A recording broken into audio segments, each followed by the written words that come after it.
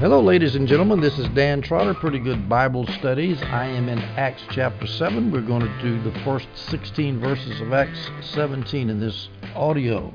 Acts 7 in this audio. In our previous chapter, chapter 6, we saw the 7 selected to serve, and we saw Stephen seized. And now in Acts 7, we're going to hear Stephen's defense before the Sanhedrin. And at the end, we're going to see Stephen stoned. I'm not going to get to all that in this audio. The whole chapter is concerned with Stephen. I'm just going to do the first 16 verses today. We start in verse 1, Acts 7. Is this true? The high priest asked. Well, this, of course, is referring to the previous chapter, Acts 6:11. Then they, the Sanhedrin, persuaded some men to say, we heard him speaking blasphemous words against Moses and God. And so the high priest says, is this true? Of course, they were the ones that stirred up the witnesses. Acts 6:13. They also presented false witnesses who said, this man does not stop speaking blasphemous words against this holy place and the law. So here's the charge against Stephen. You're blaspheming against Moses, you're blaspheming against God, you're speaking against the temple, and you're speaking against the law. Well, let's just summarize what happened here.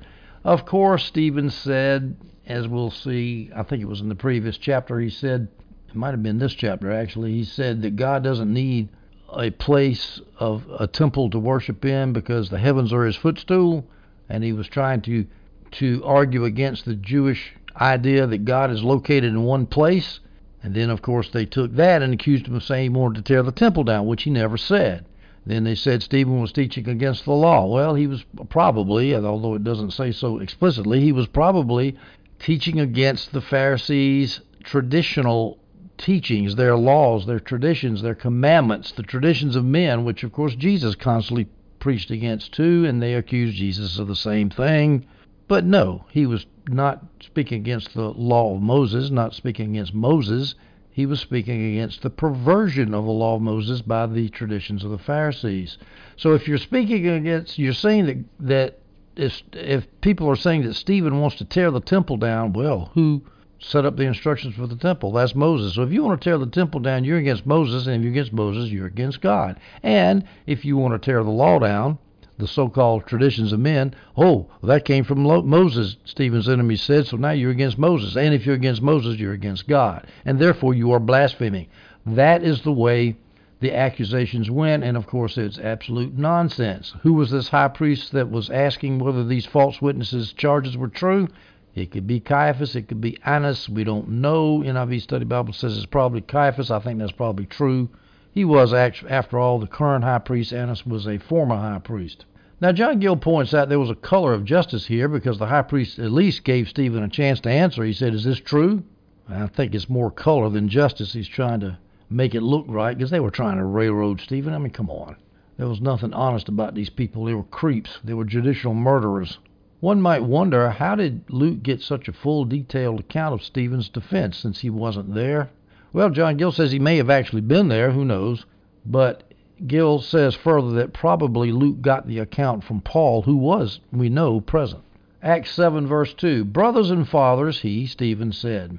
You notice how he starts out, brothers and fathers, very respectful to his Jewish inquisitors. Stephen continues, listen, the God of glory appeared to our father Abraham when he was in Mesopotamia before he settled in Haran. Now, Stephen is going to give a lot of details about Jewish history, which all of them would know. In fact, a lot of us who've gone to Sunday school know. And so it's easy to get lost in the details. What was the point of Stephen's defense? I'm going to read you a good summary of it in a website. I don't know who wrote this website, but it's a good summary. The point, it's called divineviewpoint.com. Here's the quote. Its point, Stephen's sermon's point, is an indictment of condemnation to the Sanhedrin for their rejection of not just the Messiah, but for their constant rejection of God. Stephen points out that they have not had respect for the Torah. They have not had respect for the temple because over the years of Jewish history, they have even brought idols from other nations in and set them up in the temple. They have been disrespectful of Moses, for they have not obeyed him.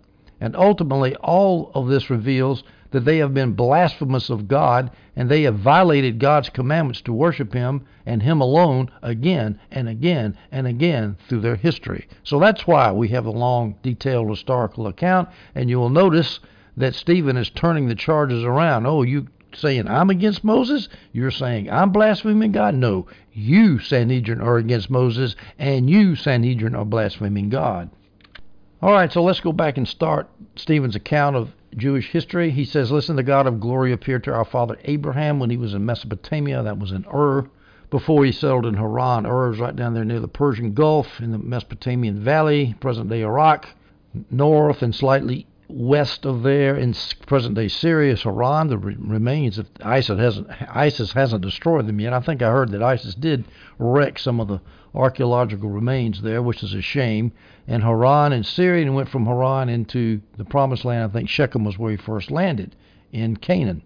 Now, Abraham's call came when he was in Ur, because Stephen says the God of glory appeared to our father Abraham when he was in Mesopotamia. That's in Ur. Genesis 15:7. He, Yahweh, also said to him, Abraham, I am Yahweh, who brought you from Ur of the Chaldeans to give you this land to possess. Chaldeans is an old name for the people that used to live in what became Babylon in the valley, the Mesopotamian valley. Nehemiah 9:7.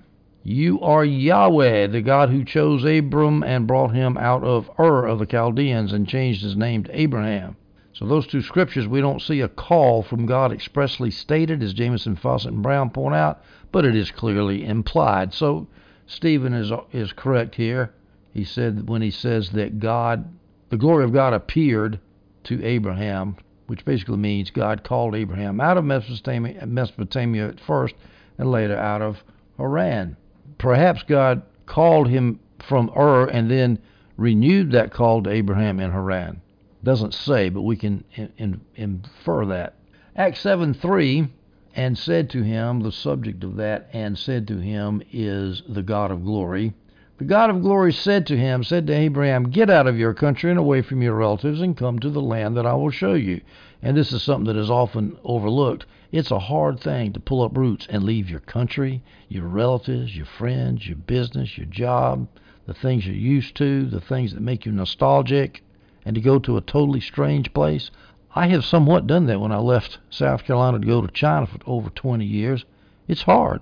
It's real hard. In fact, it's so hard that you can't even talk about it to people because they don't know what you're talking about. You have to do it to experience it, to what it's like to get uprooted and alienated, even if you love the place you're going to, which I did, actually.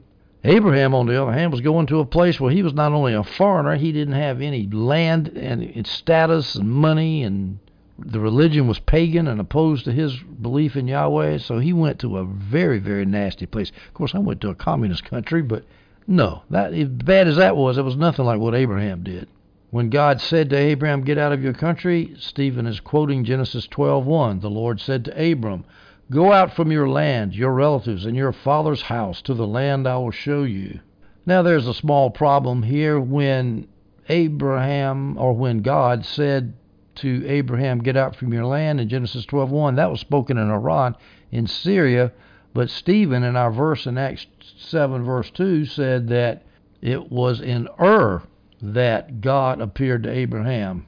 In verse 2 it says, the God of glory appeared to our father Abraham while he was in Mesopotamia, before he settled in Haran. Acts 12:2 has this appearance, Genesis 12:1, has this appearance in Haran. If you'll look at the context there. The Lord said to Abram, go out from your land, your relatives, and your father's house, and the land I will show you. So, here is how you can reconcile that. Genesis 12:1 was spoken in Haran, but that was a renewal of the original call that was in Ur. This is the NIV Study Bible and John Gill's solution to that. Now, when Abraham was in Ur, he didn't know where he was going. Hebrews 11:8, by faith Abraham, when he was called, obeyed and went out to a place he was going to receive as an inheritance. He went out not knowing where he was going. But John Gill points out when he got up to Haran in Syria, he did know. Because in verse 3, Stephen says, come to the land that I will show you. Acts 7 verse 3. Come to the land that I will show you. So anyway, whether it was in Ur or Haran, or whether the call was repeated, I suspect it was repeated twice, we're not going to get on Stephen for making a mistake. Verse 4 and 5. And by the way, even if he did make a mistake, that has no implication for inerrancy, because Luke is inerrantly recording what Stephen spoke, but Luke could inerrantly record an error. That does not impact the doctrine of inerrancy at all. Acts 7 verses 4 through 5. Then he came out of the land of the Chaldeans and settled in Haran. That's Abraham. Land of the Chaldeans, of course, is later Babylonia, Mesopotamian Valley, or down there near the Persian Gulf, where the Tigris and Euphrates rivers came together. He settled in Haran. From there, after his father died, that was Terah, God had him move to this land you now live in. That would be Israel. He didn't give him, and the you he's referring to as you Sanhedrin guys, you're living here in Israel. God didn't give him, Abraham, an inheritance in it, not even a foot of ground, but he promised to give it to him as a possession. There's your famous land promise, the promised land. He promised to give the land to him as a possession and to his descendants after him, even though he was childless, which of course shows Abraham's faith. He inherited a promise even though he couldn't see how he was going to get it, so that showed faith. Now this was a tough trial for Abraham to walk into this foreign place right there with no inheritance. It took a lot of faith for him to go from not 1 foot of land to a whole country, and that's what he did too. Before he died, he didn't have the whole country. He had that in faith too, but at least he was rich, and he had a couple of places. He had Shechem and Hebron, or at least the cave of Machpelah in Hebron near the oaks of Mamre.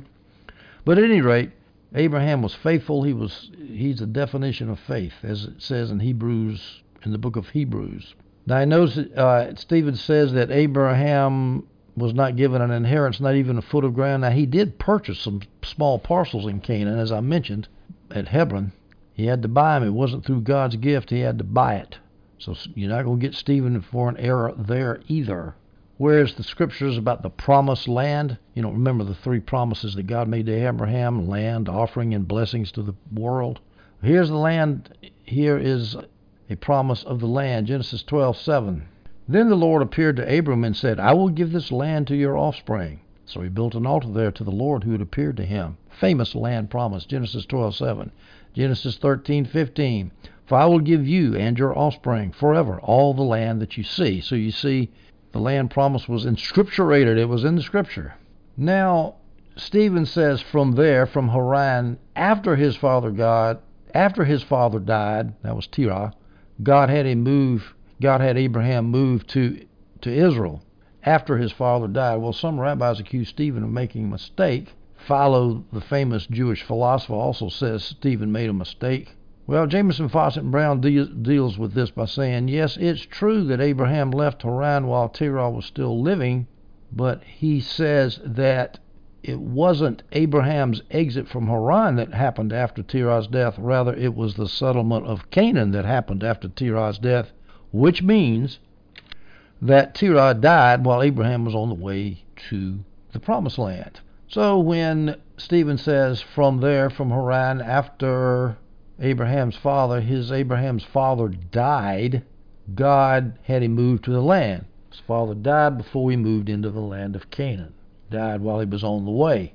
Now all of this assumes that somehow you can prove that Terah was still living when Abraham left Haran. I don't know how these critics prove that, because I haven't investigated that clearly. I just take their word for it, that Terah was still living when Abraham left. But of course, if he was dead, it's not even an issue. But if he was living, he could have died on the way, and then Abraham moves into Israel after his father Terah died. We go to Acts 7, verse 6. God spoke in this way. His descendants would be strangers in a foreign country, and they would enslave and oppress them 400 years. Now, this verse right here is one of a series of verses that's involved in a bodacious harmonization problem, and of course the liberals love to jump on this and say that there are errors in the Bible. Now, this is a particular difficult one, and I've summarized it in about 3/4 of a page of notes. I'm going to take the time to go through what I think is a relatively simple, hopefully not oversimplified solution to the problem. So here's some background. It was 430 years from the time of the promise to Abraham in Haran to the Exodus. And, of course, it was just a little bit of time since Abraham went from Haran to Shechem in the Promised Land. So let's just say from the first time that Abraham arrived in Israel to the time that Moses left on the Exodus is 430 years. Now, it says in verse 6 here in Acts 7, his descendants would be strangers in a foreign country. That's Abraham's descendants would be strangers in a foreign country, and they would enslave and oppress them 400 years. Well, it sounds like the foreign country is Egypt, and that they would be enslaved and oppressed over 400 years. But Abraham's descendants were not in Israel for 430 years. They were in Israel, most of the people say 215 by adding up dates in Genesis. I'm going to take that as true from the time that Joseph entered, or perhaps Jacob. I can't remember whether it was Jacob or Joseph. But by the time one of them entered and by the time Moses left in the Exodus, it was 215 years. So obviously that's not 400 years. So we got to start back with Abraham, not with Jacob or Joseph, but Abraham, and they would be strangers in a foreign country, and that foreign country can't just be Egypt. It's got to be Egypt and Canaan. So if you back it up from the time that Abraham entered into Canaan, he and his descendants were in Canaan and Egypt for 430 years, okay? Well, that still doesn't get us we still have a problem, because this verse, Acts 7:6, said that they would be enslaved and oppressed 400 years. Well, the simplest way to reconcile that is to say 400 years is a round-off error for 430 years. That's what the NIV Study Bible says. I think that's what John Gill wants to say, and I can go along with that. There's another way to reconcile it, because this verse says they would be enslaved and oppressed 400 years. The first notice of any kind of oppression from foreigners would be the Arabs. That would be Abraham's own descendant Ishmael, who started coming after Abraham and Isaac. Remember, after Ishmael was born, that wild guy Ishmael. Well, actually, between the time that Ishmael started oppressing Abraham was exactly 400 years. So that would explain that. The round-off error is the easiest way to explain it. In other words, the reason it doesn't say 430 years here is either because a round-off, because Stephen is just rounding off the 430 years, or it's because he's not counting the time from when Abraham first arrived at Shechem, but he's counting from the time that he started getting enslaved and oppressed by the non-believers in the land of Israel, which happened at the time of Ishmael, which was exactly 400 years before the Exodus. Okay, so that takes care of that verse right there. Now, I'm going to go a little bit deeper here. I'm going to quote you 3 relevant scriptures that deal with this problem of 400 years, or 430 years. We see in Exodus 12:40 through 41, the time that the Israelites lived in Egypt was 430 years. At the end of 430 years, on that same day, all the Lord's divisions went out from the land of Egypt. First problem, it says that this is the Holman Christian Study Bible translation. The first problem is it says the Israelites lived in Egypt 430 years. We know that if you assume that Abraham was an Israelite, he didn't live in Egypt 430 years. He was down there a little while, but not 430 years. You have to go all the way back to the time he showed up in Canaan land, all the way to the Exodus before you get 430 years. So there's a problem there. Now, the King James translation translates Exodus 12:40 this way. Now, the sojourning of the children of Israel who dwelt in Egypt was 430 years.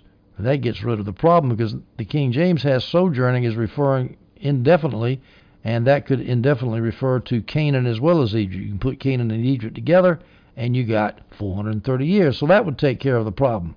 So it could be a translation problem. Now, I got curious about the translation of that verse, and I went and looked in the Septuagint, and I found out that the Greek translation of the Old Testament Hebrew has, they lived in the land of Egypt and in the land of Canaan 430 years. It's explicitly in there, and in the land of Canaan, which of course would take care of the discrepancy. But the surprising thing to me is I looked at a bunch of English translations. They all leave out in the land of Canaan. And I don't understand why, unless they're using the Masoretic text, which don't have the 100 in the land of Canaan. The Septuagint does. I sent off an email to my good friend who has a PhD in biblical languages from Columbia International University. I've not received an answer back, and so you're not going to get the benefit of his learned discussion of this problem. So I'm just going to leave it with you. I just really think it's interesting. The Septuagint solves the problem completely. The King James translation solves the problem. I'm not a PhD in biblical and New Testament studies, so I can't give you a definitive answer, but there are ways to handle this difficult passage. Exodus 12:40, the 430 years, whereas Acts 7:6 says 400 years. There are other verses that say 400 years. One other verse, Genesis 15:13. Well, before we do that, let's look at another 430-year verse. That's Galatians 3:17. Paul says this to the Galatians, and I say this, the law, which came 430 years later than what? Later than the promise to Abraham. The law, which came 430 years later, does not revoke a covenant that was previously ratified by God and cancel the promise. So Paul is assuming that the time that Abraham arrived in Israel, he got the covenant relatively quickly. 430 years later, you have the Exodus, so there's no problem there. The 430 years is not a problem. The problem is when it says 400 years, and then the next thing you have to say is, well, is 400 years a round-off error or not, or do you want to say, well, it's 400 years from the oppression and slavery that Israel experienced from the pagans surrounding Abraham?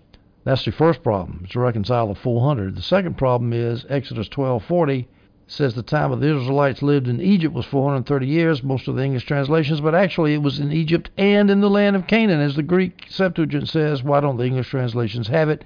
If it's in there, you got no problem, and the King James is ambiguous enough to where it just says sojourning in general, not sojourning in Egypt, was 430 years. All right, enough of that little textual problem. We want to have something to say to the liberals who love to sit around here and say, there's errors in the Bible.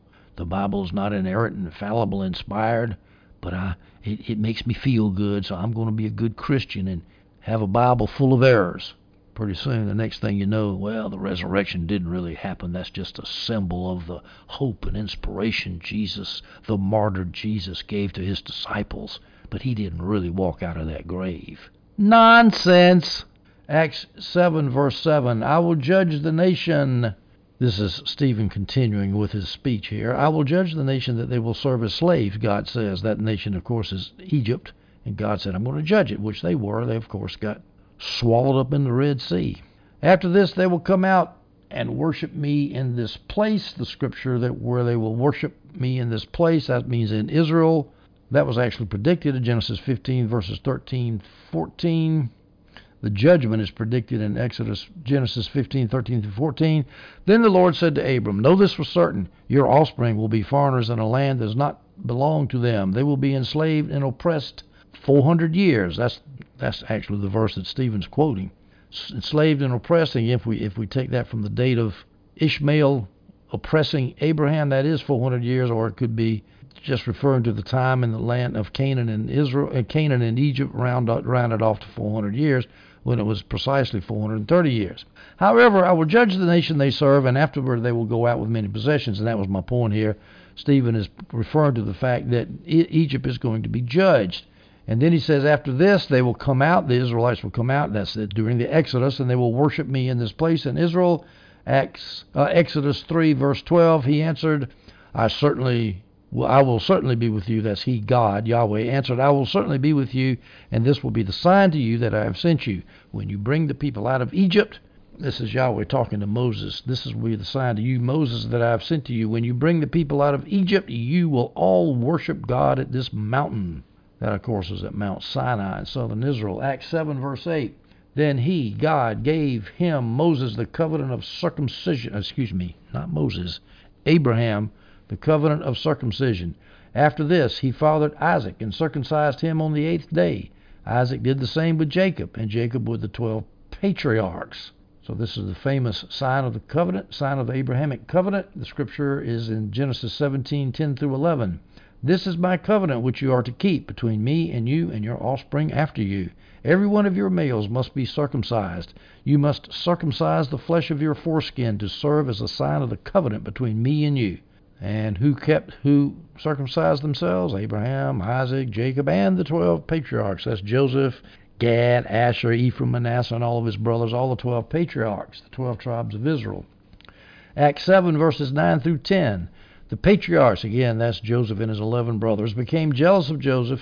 Well, in this case, it's all the patriarchs but Joseph. The patriarchs became jealous of Joseph and sold him into Egypt, the famous coat of many colors story. But God was with him and rescued him out of all his troubles. He gave him favor and wisdom in the sight of Pharaoh, king of Egypt, who appointed him ruler over Egypt and over his whole household. Of course, that story is told in Genesis, and all of you who were faithful in your Sunday school attendance know that story, which is well known. Now, Stephen is trying to make a point here. He showed that he is showing that Israel consistently rejected God's favorite individuals. Here's Joseph, chosen by God, and look what the patriarchs did. They sold him into slavery, just like they rejected Joseph, just like Israel did in rejecting Jesus. In fact, there's so many parallels between Joseph's life and Jesus' life that many people say that Joseph is a type of Jesus. But despite the evil intentions of the patriarchs, Joseph was rescued and put in a place of high honor. And the parallel is this: in spite of the wicked machinations of the Sanhedrin and the Jewish leaders, Jesus was raised up into heaven and is sitting at the right hand of God the Father Almighty. Genesis 37:11 is the verse that shows that Joseph's brothers were jealous. His brothers were jealous of him, but his father kept the matter in mind. We go to verse 11, Acts 7. Then a famine and great suffering came over all of Egypt and Canaan. Stephen is continuing with his Old Testament history.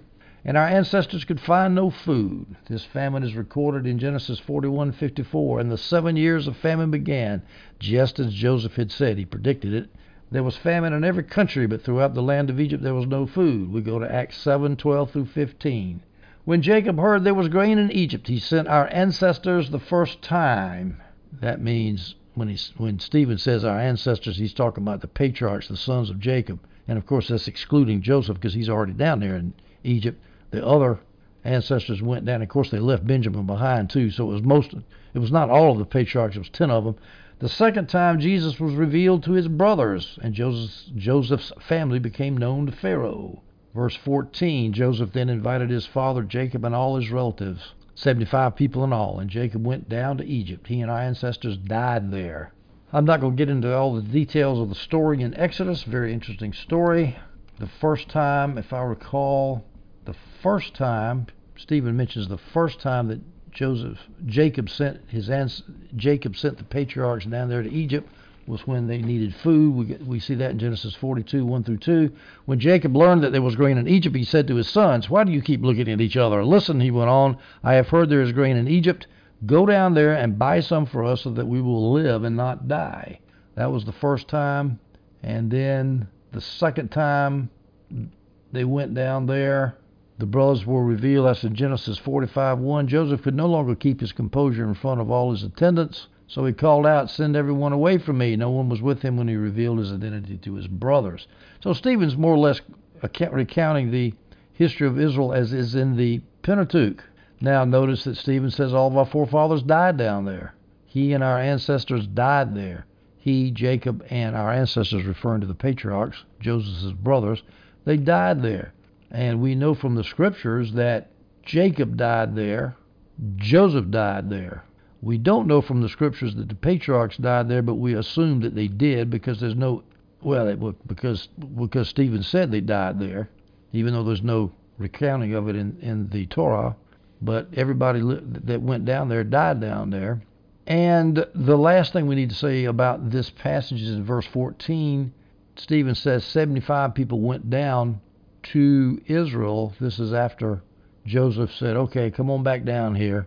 We're going to give you some more food so you don't die in the famine." And it says 75, but the Masoretic text says that. That's the Septuagint text says 75. The Masoretic text has 70. And so you will see a discrepancy there if you're reading an English translation of the Masoretic text. For example, Genesis 46:27. And Joseph's sons who were born to him in Egypt, 2 persons, all those of Jacob's household who had come to Egypt, 70 persons. Exodus 1:5. The total number of Jacob's descendants was 70. Joseph was already in Egypt. Deuteronomy 10:22. Your fathers came down to Egypt, 70 people in all, and now the Lord your God has made you as numerous as the stars of the sky. The Septuagint adds 5 more people at Genesis 46:20. I don't know why. This is Innovation Study Bible. Adam Clark and Jameson, Fawcett, and Brown all point this out. There's 1 son of Manasseh added, 2 sons of Ephraim, 1 grandson of Manasseh, and 1 grandson of Ephraim. I don't know why that happens.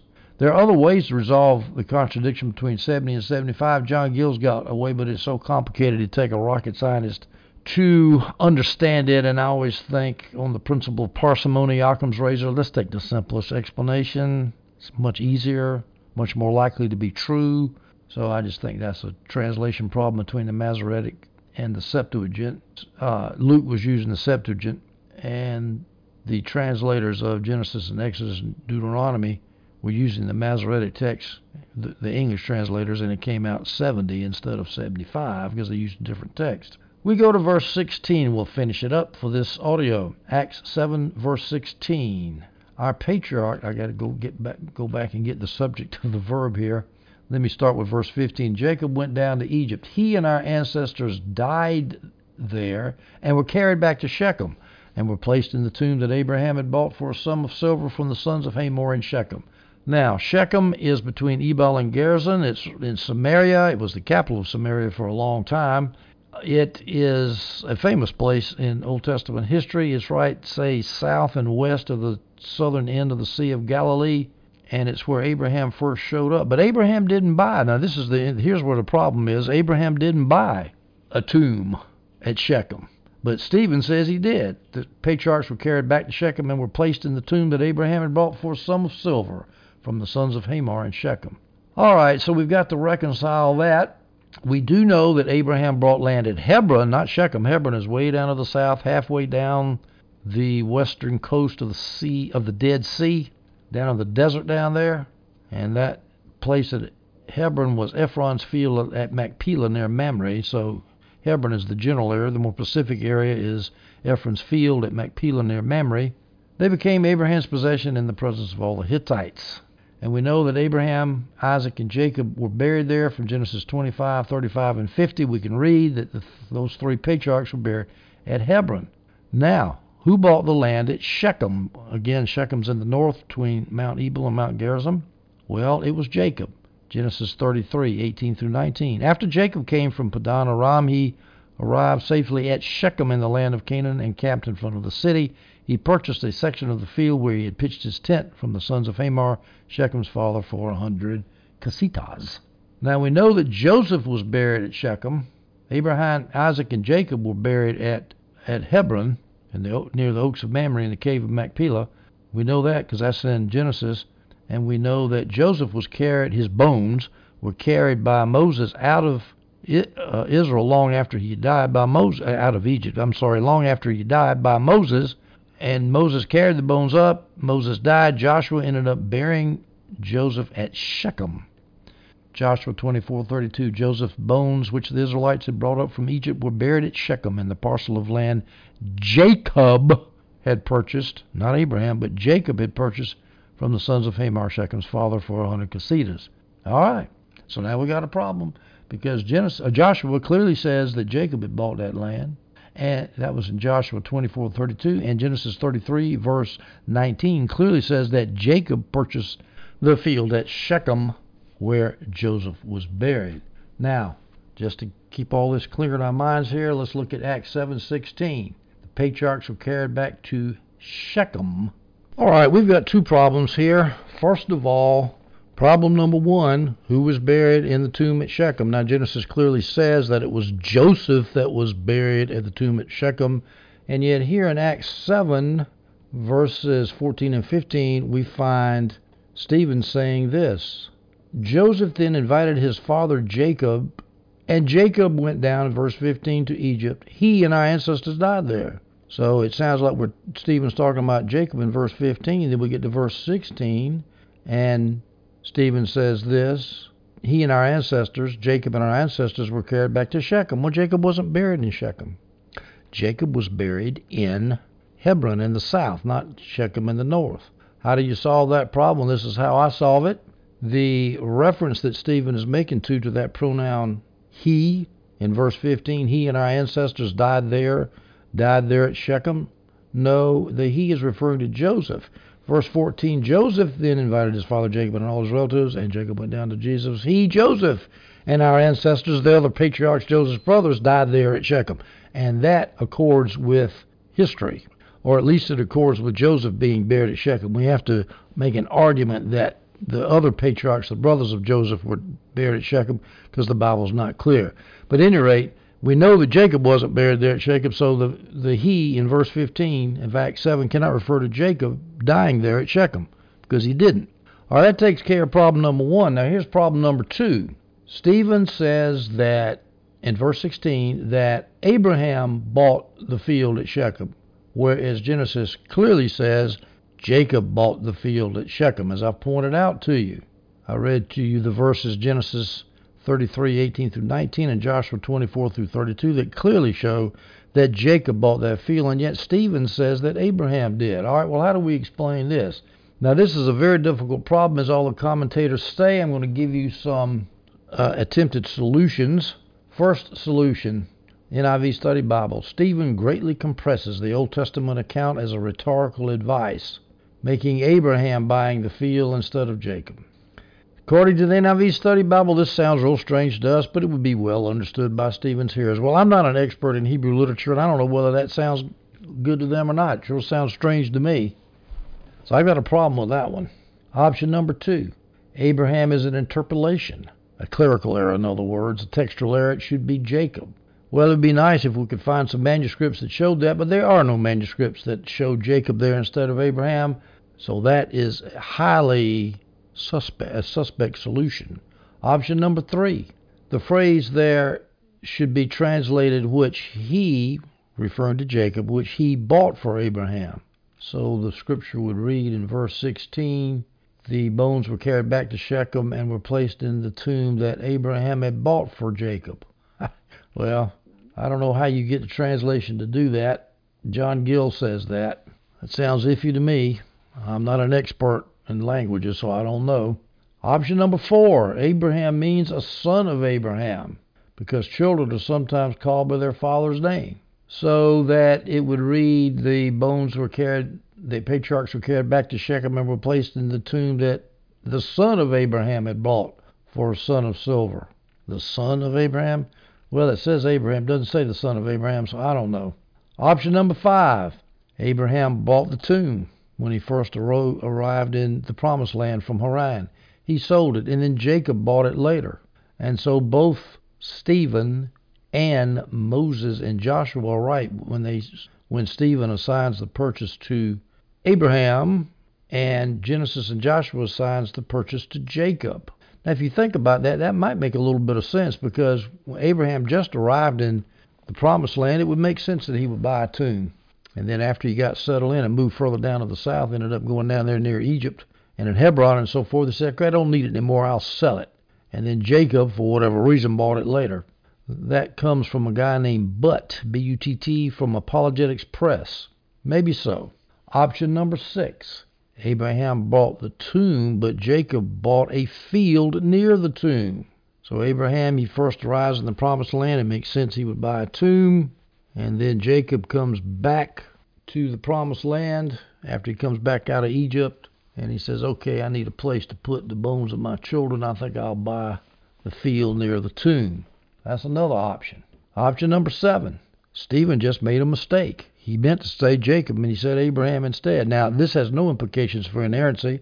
Luke is inerrant, not Stephen. Luke could have inerrantly recorded Stephen making a mistake. So there's no doctrinal problem here, but there is a practical problem. Why would Stephen make such a mistake? That's an egregious mistake, and Stephen was very, very well acquainted with Jewish history, so much so that he wouldn't make an error like this. This is what Alfred Barnes says. And by the way, Luke himself would not have made an error like that too if he was trying to record Jewish history. He probably wouldn't have made an error like this. So that's problematical. Here's option number 8. The names of different generations are often used interchangeably to show interconnectedness in Jewish literature. For example, in Hebrews 7, we got Levi paid tithes to Melchizedek, when we know doggone well it wasn't Levi that paid tithes to Melchizedek. It was Levi's ancestor Abraham that paid tithes to Melchizedek. But Levi is considered to be in the loins of Abraham, and so Levi was actually paying tithes when Abraham was paying the tithes. That option is hurt a little bit by the fact that here it would be the father is put in place of the son. The father Abraham is put in place of the son. Jacob is buying that tomb. Whereas in Hebrews 7, it was the son, Levi, that's put in place of the father. It's reversed. But still, you got that idea of the interchangeableness of generations. And I suspect a lot of this has to do with the fact that I don't know Hebrew culture well enough to get a feel for that. But anyway, it's a bodacious problem, and we can solve it however we want. But the one thing we need to remember, Luke did make a mistake. Even if Stephen made a mistake, Luke didn't make a mistake. You cannot prove that the scriptures are errant using this as a club. Ladies and gentlemen, with that difficult problem, let me finish by this. Let's take this phrase, carried back. Verse 16, we're carried back. We have to get the subject of that verb, we're carried back, from verse 15. Jacob went down to Egypt. But let's go back to verse 14. Joseph then invited his father Jacob and all his relatives, 75 in all, and Jacob went down to Egypt. He and our ancestors died there. He referring to Joseph. He and our ancestors died there because Jacob didn't die at Shechem. Joseph died at Shechem. He and our ancestors died there and were carried back to Shechem. Now we know Joseph was carried back to Shechem because the scripture explicitly tells us in Exodus 13:18 through 19. This is the KJV. But God led the people about through the way of the wilderness of the Red Sea, and the children of Israel went up and harnessed out of the land of Egypt. They went up harnessed out of the land of Egypt. And Moses took the bones of Joseph with him. That's the point I'm looking at. Moses took the bones of Joseph with him. For he had straitly sworn the children of Israel, saying, God will surely visit you, and you shall carry up my bones away hence with you. So Moses carries Joseph's bones up to Shechem, and Joseph is buried there. So we know that. But now in Acts, Stephen says that he, Joseph, and our ancestors, so the patriarchs, were also buried at Shechem. Stephen says that. The Bible doesn't say it any other place. A gentleman named Wayne Blank said that they were buried in Egypt because if they'd have been carried out, we would assume mention would have been made. But there's a problem with saying the patriarchs were buried in Egypt. I believe they were buried in Shechem. First of all, Stephen says Jacob and our ancestors, in verse 15, were buried at Shechem, verse 16. If Joseph was the only person buried at Shechem, then Stephen is just wrong, and I don't think Stephen would be that wrong. He said Jacob and our ancestors, plural, and he also said these ancestors were in addition to Jacob, not just Jacob, but Jacob and the ancestors were buried at Shechem. If the other patriarchs were buried in Egypt, well then it would only be Joseph buried in Shechem, and Stephen would make a mistake. Now another argument is from Alfred Barnes. No mention is made in the Old Testament of their carrying the bones of any of the other patriarchs, but the thing is highly probable in itself. If the descendants of Joseph carried his bones, it would naturally occur to them to take also the bones of each of the patriarchs to give them an honorable sepulchre together in the land of promise. Hear, hear. I believe that's what happened. Well, with that difficult verse, we finished our audio in verse 16. We'll continue the defense of Stephen to the Sanhedrin in Acts 7, verse 17. See you next audio. Hope you enjoyed this one.